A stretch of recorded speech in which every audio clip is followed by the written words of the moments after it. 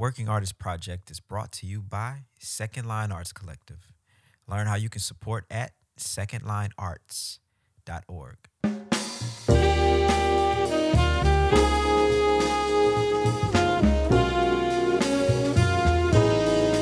We're creating a platform for those who are curious, one that tells the story from the artist's perspective.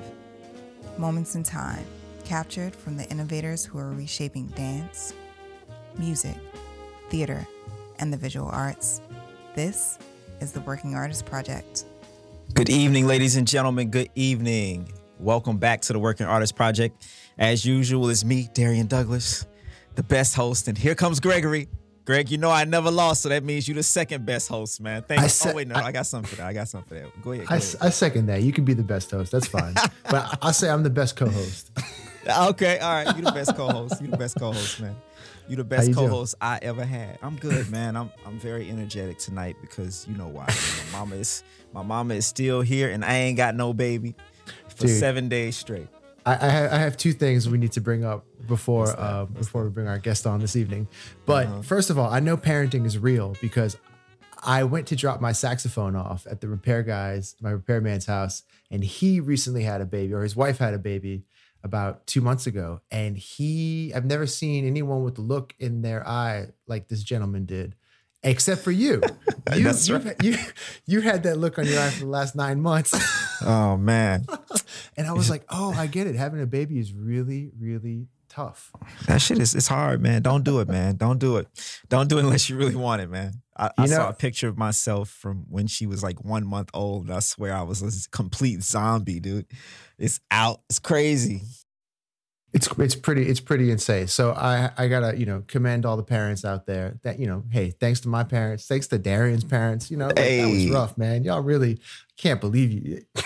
Really you gotta, hey man, we'll talk about this later, but I was a handful, as you can imagine. But I want to apologize for being late tonight. Tonight was my last Monday at school. Oh, hey, and, congrats. Man, you remember being in school, Darian, how you'd be like so excited that school was over? Yeah. Let me tell you, nobody is more excited than the teachers. If you thought you were looking for summer break, let me tell you, I'm looking forward to it. Hey, congratulations, man. You made it another year. And we made it another year. And here we are at episode, I think, 104. If my math is correct, it could be wrong, but I think that's where we are. And we do have some public service announcements like we do every week. I think the most important thing we need people to do, all the thousands of you who are listening to this, man, y'all need to go sign up for this newsletter because every week, Greg we give you a $1,003,000 idea of how to do something like, I don't know. I don't even remember what we said last week or the week before that, but it was great. Whatever we said. It was like talking about altered dominance on a seventh chord. That is not what we talk about, John. I can guarantee you we're not going to ever talk about none of that kind of stuff. But go sign up for the newsletter at secondlinearts.org and you'll see and hit that. Give us all your information. And we have a summer camp, but it's full, so we're not even going to talk about that. Better luck next year, y'all. But it's going to be killing, and I'm looking forward to it. I actually signed up for a couple classes. I'm really excited about the music production class. Hey, yeah, me too. I saw that I saw Bria's commercial, and I was like, damn, I want to take her class too. Yeah, I'm going to be a killing band leader one day. You right? My apologies to the bands. Speaking of killing band leaders, we have one here with us tonight, Martina DaSilva, and she is definitely phenomenal, bro. And this is the thing, she's a rare breed because she's a true New Yorker. Can you believe that? I think so far out of all the people we've had on the show, we maybe had three. She's a third true New Yorker, born and raised. What borough? I can't remember, but we're going to find out in just a second. Martina, you there? I'm here. Hey. Hi. What's going on? Welcome to the Working Artist Project. Thanks for having me. Absolutely, man. How you doing tonight?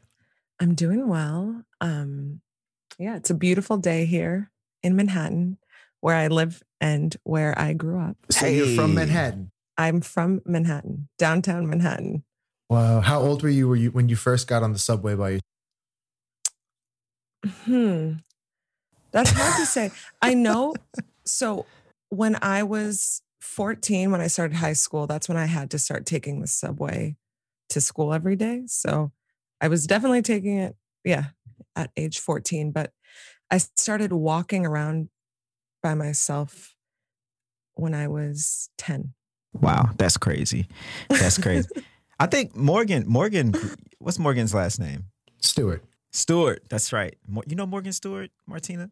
You also went to LaGuardia, right, Martina? I went to LaGuardia, yeah. So, but I think you're maybe a couple of years. Morgan did, okay. I was 09. Ah, I see. That's a real country question. Me and Greg country, so we know everybody not. It's like, so you had Jimmy. You had more. So I know you had Michaela on the podcast, and then that's the other New Yorker. Yeah, Morgan Stewart. Cool. Yeah, but she lives in New Orleans now. So.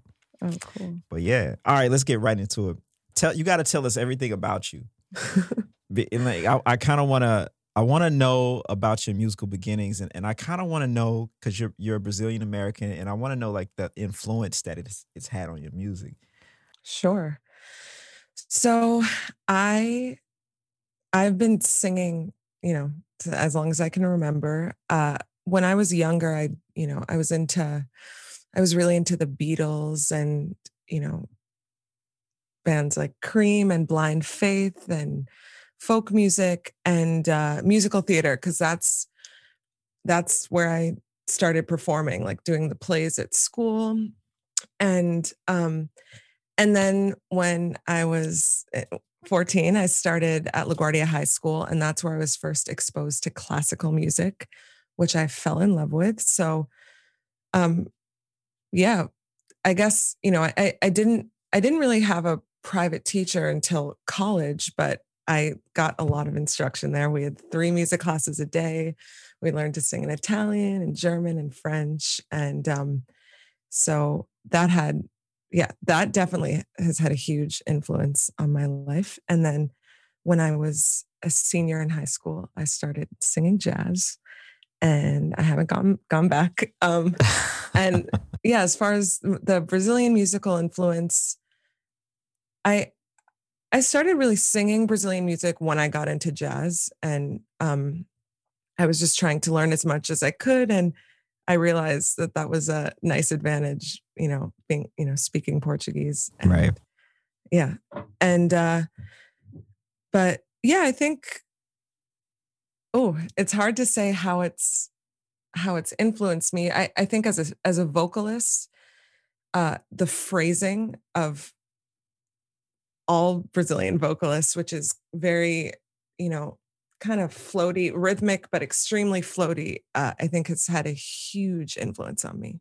Yeah. So, yeah. Do you think that's a result of like the language, like the way the Portuguese language flows is like has a big impact on like, again, like the music itself? Or do you feel like that's like a quality that also exists in jazz? Oh, I mean, I think the language, like just the cadences that, Brazilians use within one sentence, I think that has a lot to do with, I'm sure that has informed like the way songs have been written and the way they're sung. I think like when you compare, so a singer that I've worked with a lot is Vanessa Perea.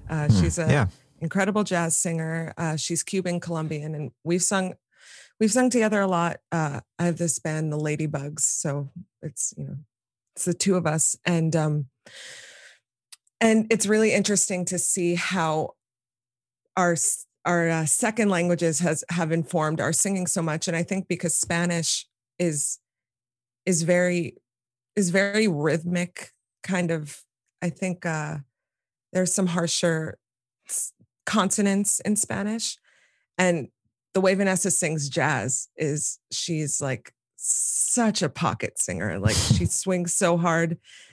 I'm less of a pocket singer, and so I don't know. I believe it's my theory that, that speaking Brazilian Portuguese has influenced that. And I kind of veered away from your question a little bit. But no, it's all good. But it's crazy because like Portuguese has got to be, I think it's my favorite language that I don't understand to listen to music in. It just has such a beautiful flow. Absolutely. And I think the way you described it earlier was like perfectly on point, and how I hear it, having no idea what's being said. Yeah, it is beautiful.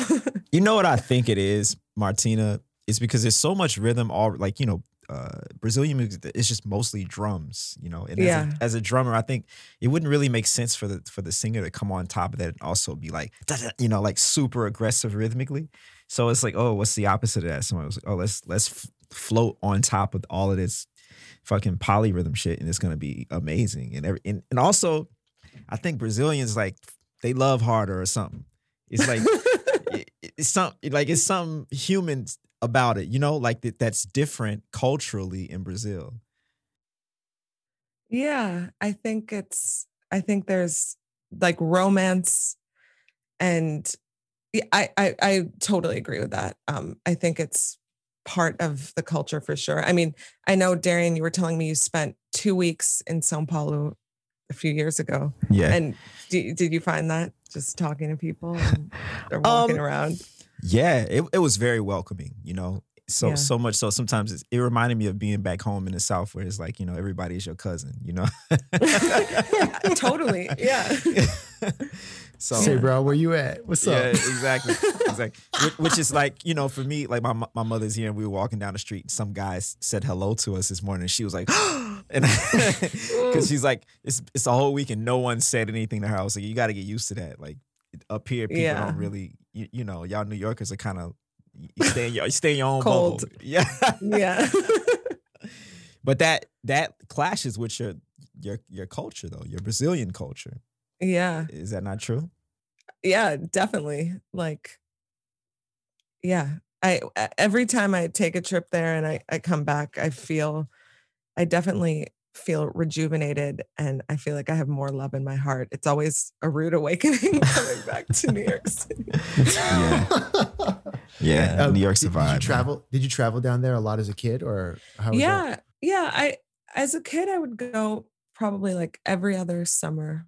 Yeah. Yeah, man. I love it down there. I might move, Greg. Let's go, man. Pack your bags.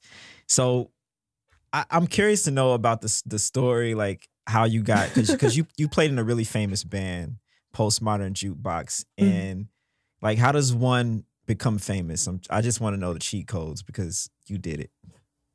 Well, I don't know that I am personally famous. But yeah, that band it's huge. For those of you out there who don't know Postmodern Jukebox, it's led by a pianist named Scott Bradley, and they do jazzy covers of top 40 songs. And they'll often do a cover like, right after, like within a week after, a hit song gets released. And they do it all in one room, film it live, release a single on streaming platforms, the same day. And it's gotten pretty huge.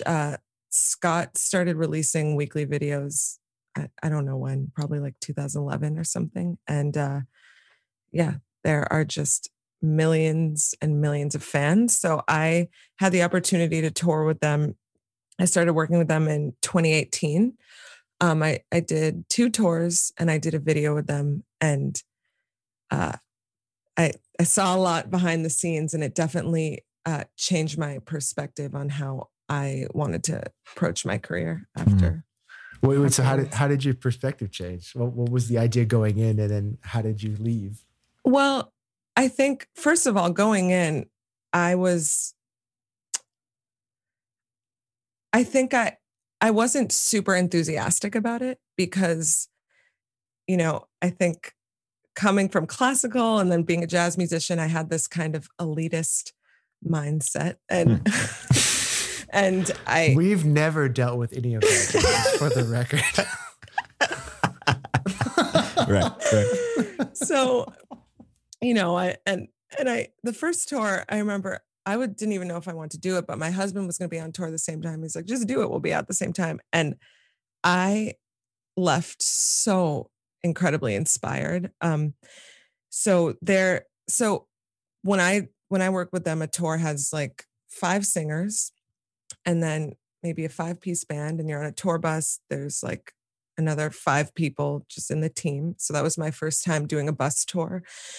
And though the band was all jazz musicians, a lot of the singers had like a pop background. There were some American Idol alumni, but they were all such incredible musicians, and playing for thousands of people every night, singing songs that they love, and realizing that, when I sing like the White Stripes' Seven Nation Army, I sang that every night on both tours. So I've probably sung it like 200 times. And when I would, be a jazz musician and explore and alter the melody, I saw the audience react in such an incredible way, because they knew the reference point. They all knew the song, and they could hear how I was changing it. And it was just really powerful. And it made me realize that providing access points are really, really important, because I'm hearing a weird echo of myself. Okay. Okay. I'll keep going. But yeah, providing access points are really important, because jazz is incredible music. It's very dear to me, and it makes me sad that it is not appreciated by as many people as I think it should be. So it's sort of my mission to, present a cupcake and have, a little more nutrition inside. But, yeah. That's interesting, because I'm just sitting here thinking, like, I think people, maybe they don't like jazz because they don't know. They don't have those access points. They're like, they don't know Darn That Dream, but they know 100%. Yeah. Yeah. So maybe we're singing the wrong and we're playing the wrong music. Like, maybe we should stop playing music from 200 years ago, or really 100 years ago. I think that still play it, but play some recent stuff too, is what I mean. I think that's a part of it. Or I think play whatever you want and make it look sparkly. I'm a big proponent of having really, really beautiful and contemporary visuals. I think sometimes, we're so focused on the music, and, we're musicians first, and that's really important. But, a lot of people hear with their eyes, and I think I just think it's so important to have captivating visuals. So I couldn't agree with you more. When you were talking about access points too, I feel like that's, from my understanding of the way things went down back in the day, like that's kind of why Miles and a lot of people were going to the American Songbook and picking and choosing those tunes they were famous songs. Coltrane recorded My Favorite Things specifically for that reason. But I totally agree with you, like with the whole making things sparkly and shining and putting on a great presentation. That's like totally what I learned doing, the tour with Bublé, is that people do want to have great quality music, and on some level it's our responsibility to put on a good show for them too. We get a couple lights, put a couple flames, throwing up some confetti, and sing, take 25 courses of giant steps. It'd be great. Yeah. Every time. No, but I think that's the thing. It's like, you can take 25 courses of giant steps if it's pretty enough, But the presentation is so important, and it's you have to create access points for people to fall in love with the music, and I do agree it's part of our responsibility to do that. And I think sometimes you have these artists like Postmodern Jukebox or Bublé who create serve as these like entry or gateway points into jazz. You see a Bublé concert and you're like, oh, maybe I'll check out Ella Fitzgerald or something. It's true, yeah, and yeah. I totally agree. Sorry, you're listening to Eric Dolphy. I think this is a great point for us to let our audience kind of hear and have access to your music. And let's see how sparkly you made it. So let's check this one out.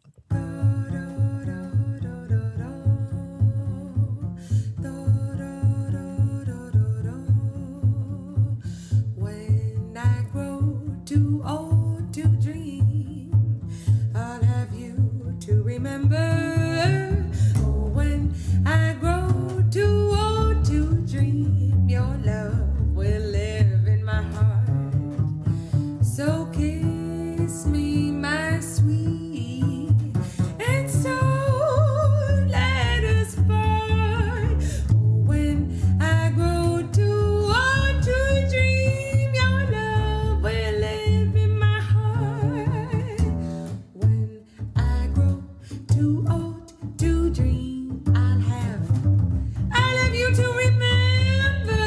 Oh, when I grow too old to dream, your love will live in my heart. So kiss me, my sweet, and so let us part. Oh, when I grow too old to dream, your love will live in my heart. Do, do, do, do, do, do. Do, do, do, do, do.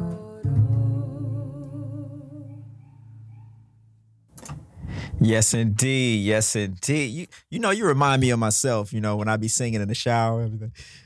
I get my, do a little something like that, and then I sound good like you know what Oh, I'm the saying? raspiness. Yeah, that part. Yeah, Dan Shimalansky, who's playing bass, he calls it my distortion pedal. So beautiful, man. Wow. It's simply amazing.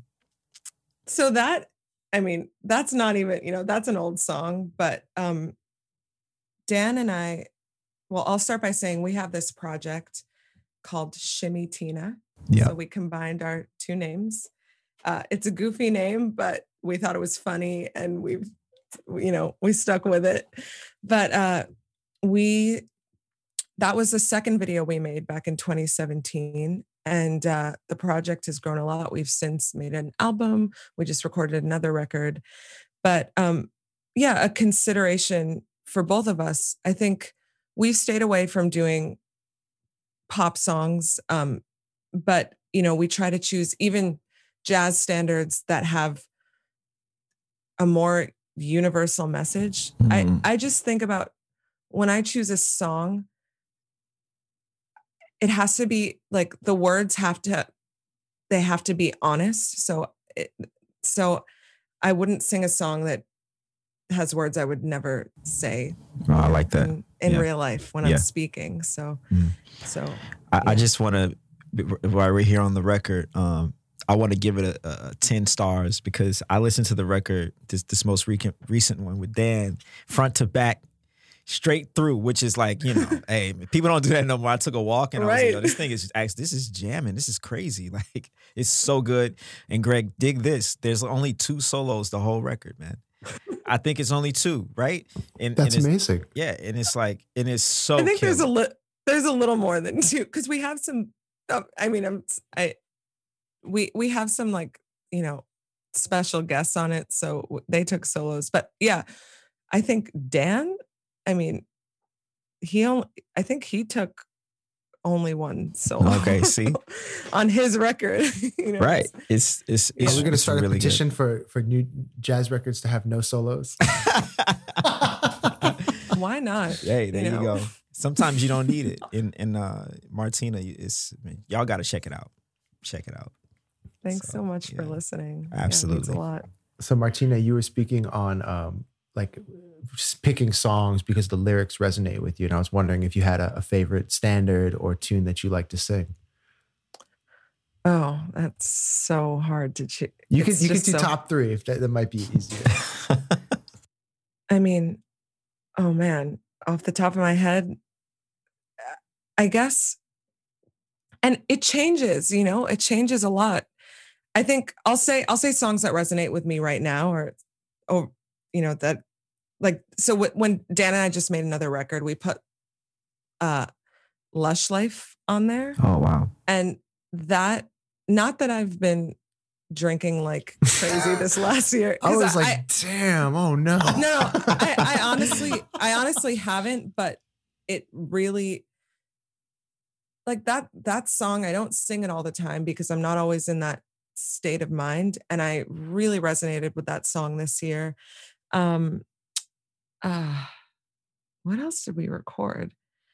Well, okay, we didn't record this, but I Can Dream, Can't I? Do you know this song? Mm-hmm. Oh man, I'm forgetting who wrote it, but it hasn't been recorded a lot. The Andrews sisters recorded it, but And the lyrics are really beautiful. It's just about unrequited love, which I'm also not experiencing right now. I'm happily married. But yeah, not every song I sing has to be 100% honest to me, but I have to, it's like you're acting, you're putting on someone else's skin when you sing, or at least when I do. So I have to be able to identify with them. Well, I'm sure it's true at some point in your Experience life some- you've had unrequited love. Exactly. We're human. Exactly. Exactly. So I definitely have experiences that I can draw from when I want to sing a song like that. Right. And, I definitely know, Greg, between 2006 and 2012, I was pretty much a lush, man. I don't know. Anyway, I love that song, man. That's a beautiful song. Yeah. Yeah. So you and Dan came together just like on a whim because of friends to kind of make this thing happen?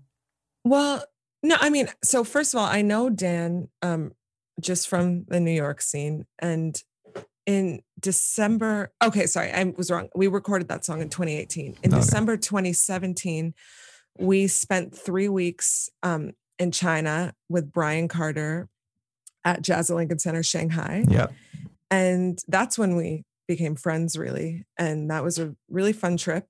And we were there the 3 weeks up until Christmas. So we were doing a lot of Christmas music. So so that first record that we did was a Christmas album because we had already worked on a lot of stuff. But we became friends then. And then when we both came back to New York, I've always been really interested in making videos. Like, to me, like that, that's always how I've wanted to spend my time. And he was just down to do one. So we thought, this would be cute for Instagram, bass and voice. Like, let's make a 1-minute recording. And the cool thing about it is that Dan is an incredible producer. So we were able to completely split the responsibilities in making that video. So I had the camera, I did the, color correction, took care of the visuals, curated the outfits and he mixed and mastered it. And it became really easy to keep putting videos together. So, yeah. You have a series. What's it called again? Oh, okay. So something I've started doing, I don't actually have a name for this series, but I started this in January, just a weekly video series at my apartment. And I invite friends over and, I record it nicely. I've since upgraded my camera, so it's a little more cinematic. We've got the camera moving around to different people. And I've been posting videos every week with friends. It's been fun. I've missed the past 2 weeks because I got a little burned out, but I'm making a new video tomorrow. So. Have you been editing and doing all the video stuff yourself? I do all the editing. And actually, that has been my sort of side job / main hustle this year, video editing. Just started during the pandemic, but I'm technically a professional now. So. Wow. Yeah. It's funny because I have so many questions. Actually, could we pivot this to do a color correction tutorial? I can't even tell you how many times Darian and I have been on the phone trying to figure out how to use that. Oh man. Oh, well, I can give you, I can give you 2 tips when we get off the phone. Yeah. I didn't really study it or learn how to do it properly. I just kind of mess around with levels until it looks good to me. So, yeah. So over this COVID year, you've been video editing. Yeah. So, and I've been doing, and filming too. I've been doing these educational videos for different arts organizations. So it started out with the Louis Armstrong House Museum. My friend Jake Goldbass, excellent drummer, amazing drummer. Do you? Yeah, I know Darian. I know Jake. Yeah, absolutely. I don't know Jake. No. Okay, well, he's amazing. He, I don't remember the exact title he has at the Louis Armstrong House Museum, but he was coordinating this educational program at the time. He had 10 different teaching artists that he'd send to schools. And it was like a 10-week program. So I was one of the artists, and I only got to do one before COVID, before, the lockdown. And so he wanted to keep the artists employed and also still have content for all the students. So he had everyone film a lesson in their houses. And he asked me to film one and also edit all the videos for all the artists, which it was awesome that he trusted me to do that. He just based that off of stuff that I've done for myself on my own YouTube channel. And it was fun. It was a challenge because a lot of people were filming on their phones. The lighting, wasn't always great. So I added all these things to make it more engaging. Like I did a little animation at the beginning, and I end up being a little bit of an overachiever. So I went really crazy with all of the special effects. But so that project ended, and then Jake and I have gotten more projects together, like through with the 92nd Street Y. I did this whole last year. I did videos for this company that works with them called Dance Education Laboratory, and then Queens College, and a lot of stuff. Yeah, we didn't, I have never told you this, but I got a lot of my inspiration for videos that we made for Second Line from watching your videos. And really? Yeah, absolutely. And I was like, man, these videos are beautiful, man. And so it's like, let me try to emulate some of these things because they're great, and you did a great job as a person who's over here making crazy videos all the time too. Thank you so much. Yeah, one thing that I don't know if people are aware of though, as an artist, we have to create all of our own content, and so like the skill of video editing is very valuable to us because that's one person you don't have to pay. Can you kind of just talk about what that's like, being an artist and having to wear 3,526 billion different hats? Sure. I'll give a little background on my history as a visual artist, which I now kind of consider myself as. I grew up in a family of visual artists. So in some ways, it was like my first artistic language. And I completely, I used to paint and make collages and all this stuff. And I completely stopped when I went to college for music because I thought I have to be a serious musician. I can't be doing two things, nothing else. So I dropped that for a long time. And then over recent years, I started to embrace it as I've been doing video editing and realizing, I realized that, wearing colorful outfits and making everything colorful doesn't negate from my musicality. It actually enhances it. So when it comes to making videos in my apartment, like the recent videos I've been doing on my YouTube channel, I just have friends over, and I have a great camera that has like a touch screen autofocus. So that way I can hand it to a friend who is nice enough to come over for a few slices of pizza, and they can, walk around and zoom in on different people. And then I edit them myself. So I do the color correction.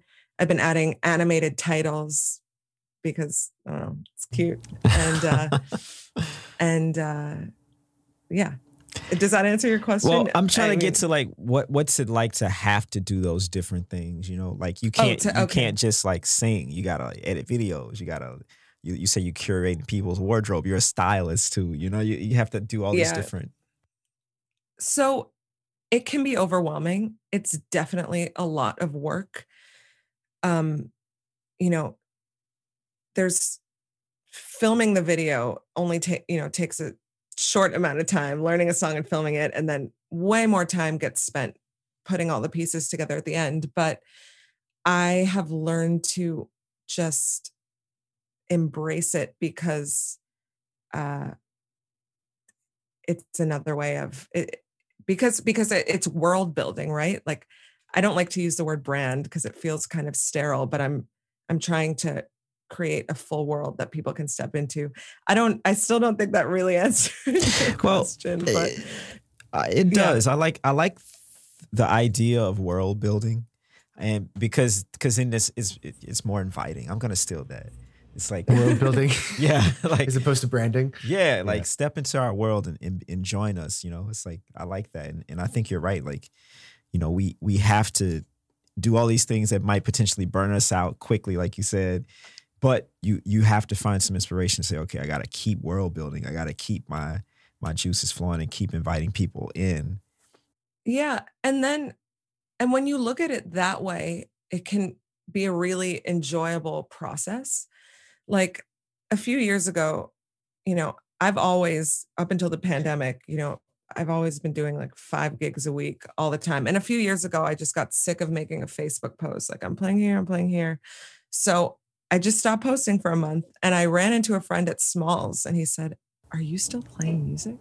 Like, are you still playing?" And I was like, "Yeah, I just haven't felt like posting recently." And that's when I realized it's so important to participate in social media and to post all the time. But it's hard because, we've all had to come to terms with like, how do I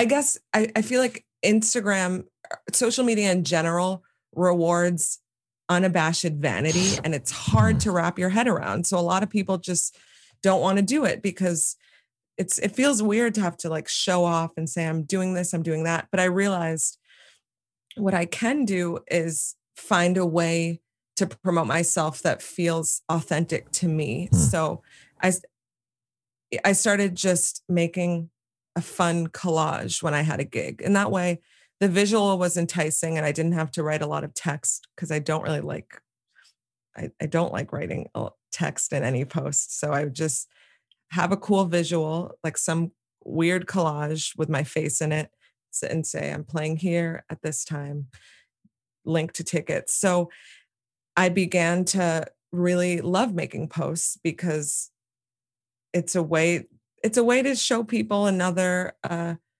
another side of your creativity, because I think being an artist is a full approach to life. It's not just the craft and you playing your instrument. It's it's everything. It's the way you live your life, the way you decorate your house. And I obviously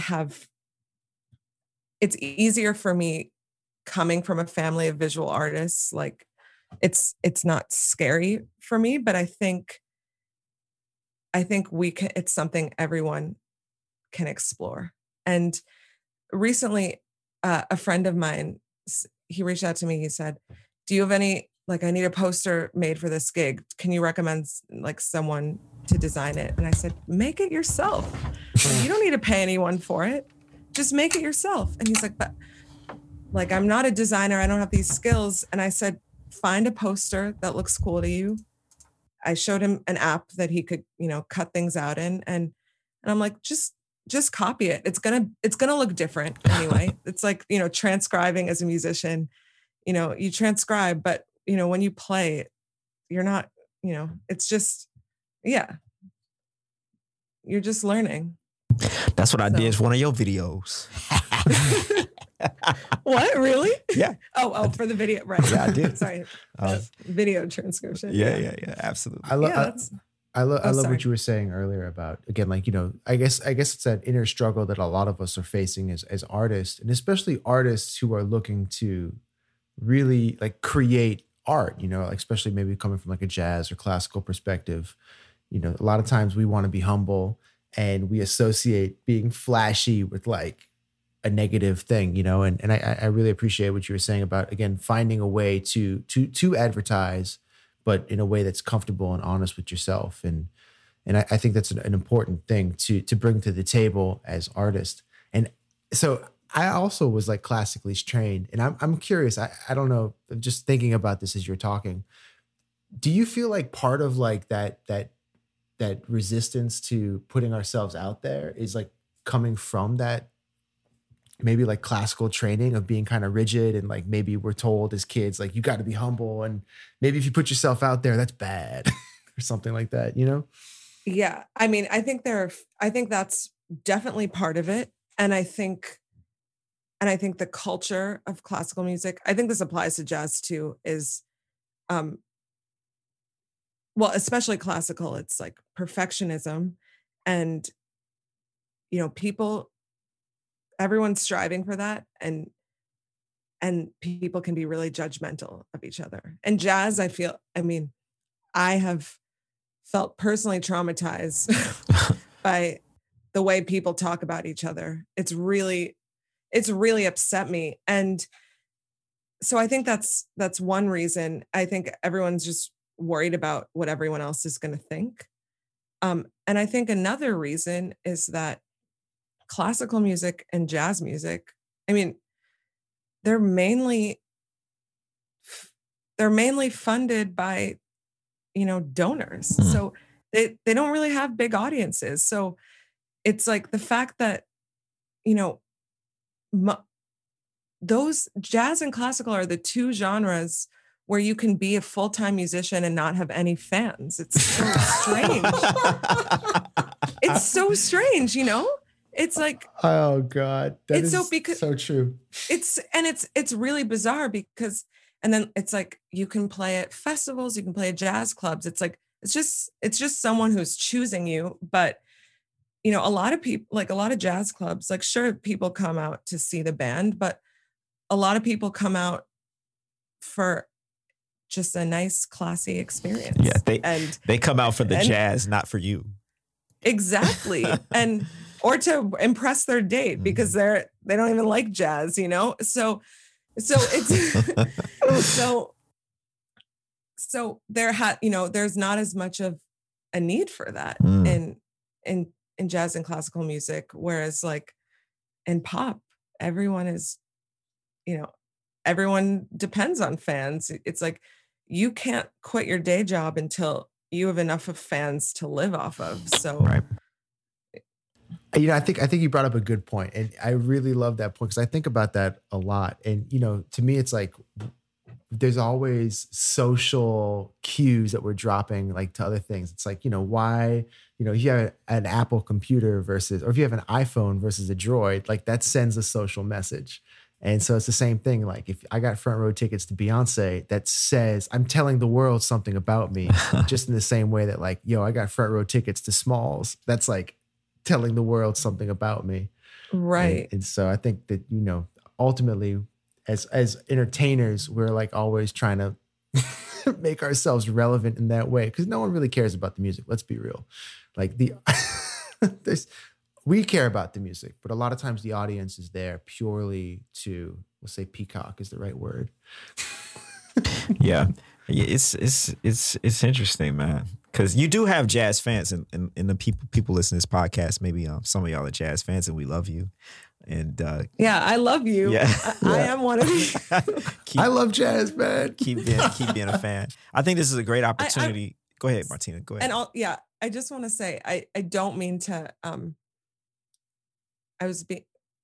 don't want to dismiss the jazz lovers of the world because we're very grateful to you. Yeah, absolutely. And I am. So I didn't mean to be so dismissive. I'm just comparing the overall audience breakdown to that of other genres. Yeah. And you are telling the truth. So, but we do love the jazz fans, all five of y'all. We love y'all. Thank you.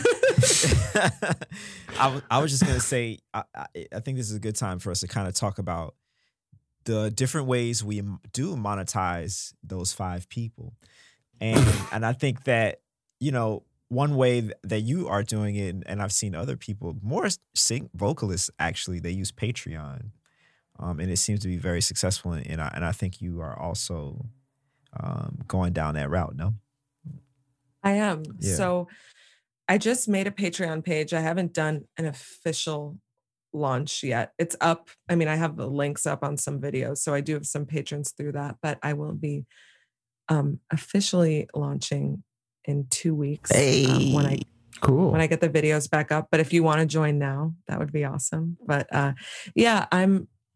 Patreon is, it's just an incredible way to support artists you like, and a lot of artists who, you know, you can have a small but loyal fan base and support yourself that way. So I am trying to go into that direction with my career with videos and not rely as much on live performances.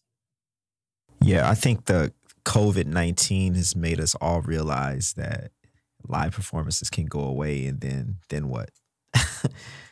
For us, Yeah, and then everyone realizes they didn't spend the time like building that fan base, and yeah, it definitely hit a lot of people. Well, hopefully we can all take those lessons and move forward with them and make things better for us and the next group of jazz kittens. Yeah. They already seem like they're. I think they're good. They know I need to hit them up and ask them how to use YouTube. Martina, we're coming to the end here, and before we leave, I absolutely want to give you an opportunity to tell the people what your YouTube channel is and all the other places they can link with you, where they can buy your merch and become your patron. Yeah. Patreon. I know the name is. It's easy to confuse. Yeah. I'll start with Instagram. My Instagram is, the handle is Marty Das, but you search Martina DaSilva, you'll find me. YouTube, same thing. Search my name. I'd love it if you could subscribe. Yeah, I'll be going back to my weekly video posts next week. So, and then Patreon, if you go to patreon.com/Martina DaSilva, you can become a patron there, and I would very much appreciate your support. There you go. But if you can't, I'm still making the videos. So they can. Hey, also, all y'all go over there and subscribe and everything to everything she just said. We'll put them in the show notes and make sure you do that and support Martina and all her endeavors. I got one more song of yours I want to play just because I love it. It's Moody's Move for Love. And and it's just one of my favorite songs. And me and Greg, we definitely have had a lot of late nights listening to this. So here we go, Moody's Move for Love.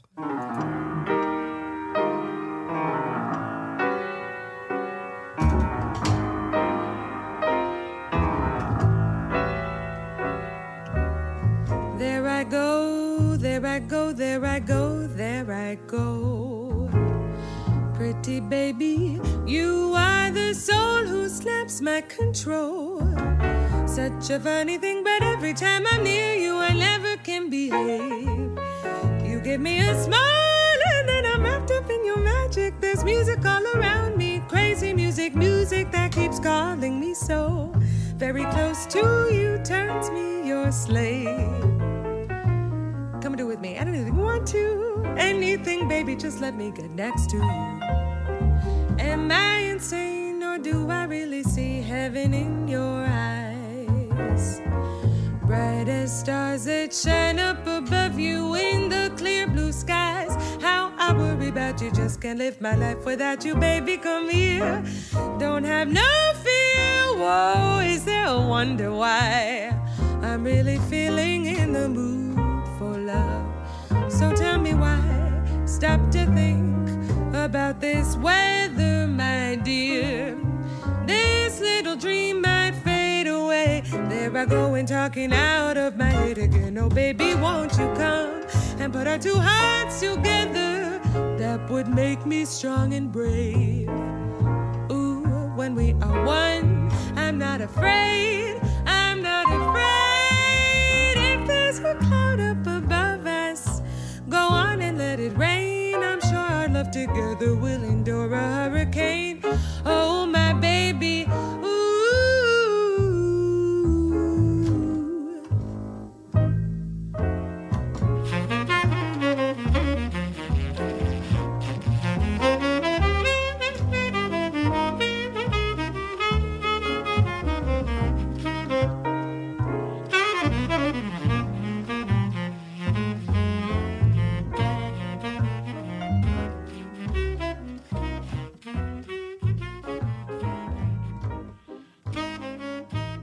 Yeah.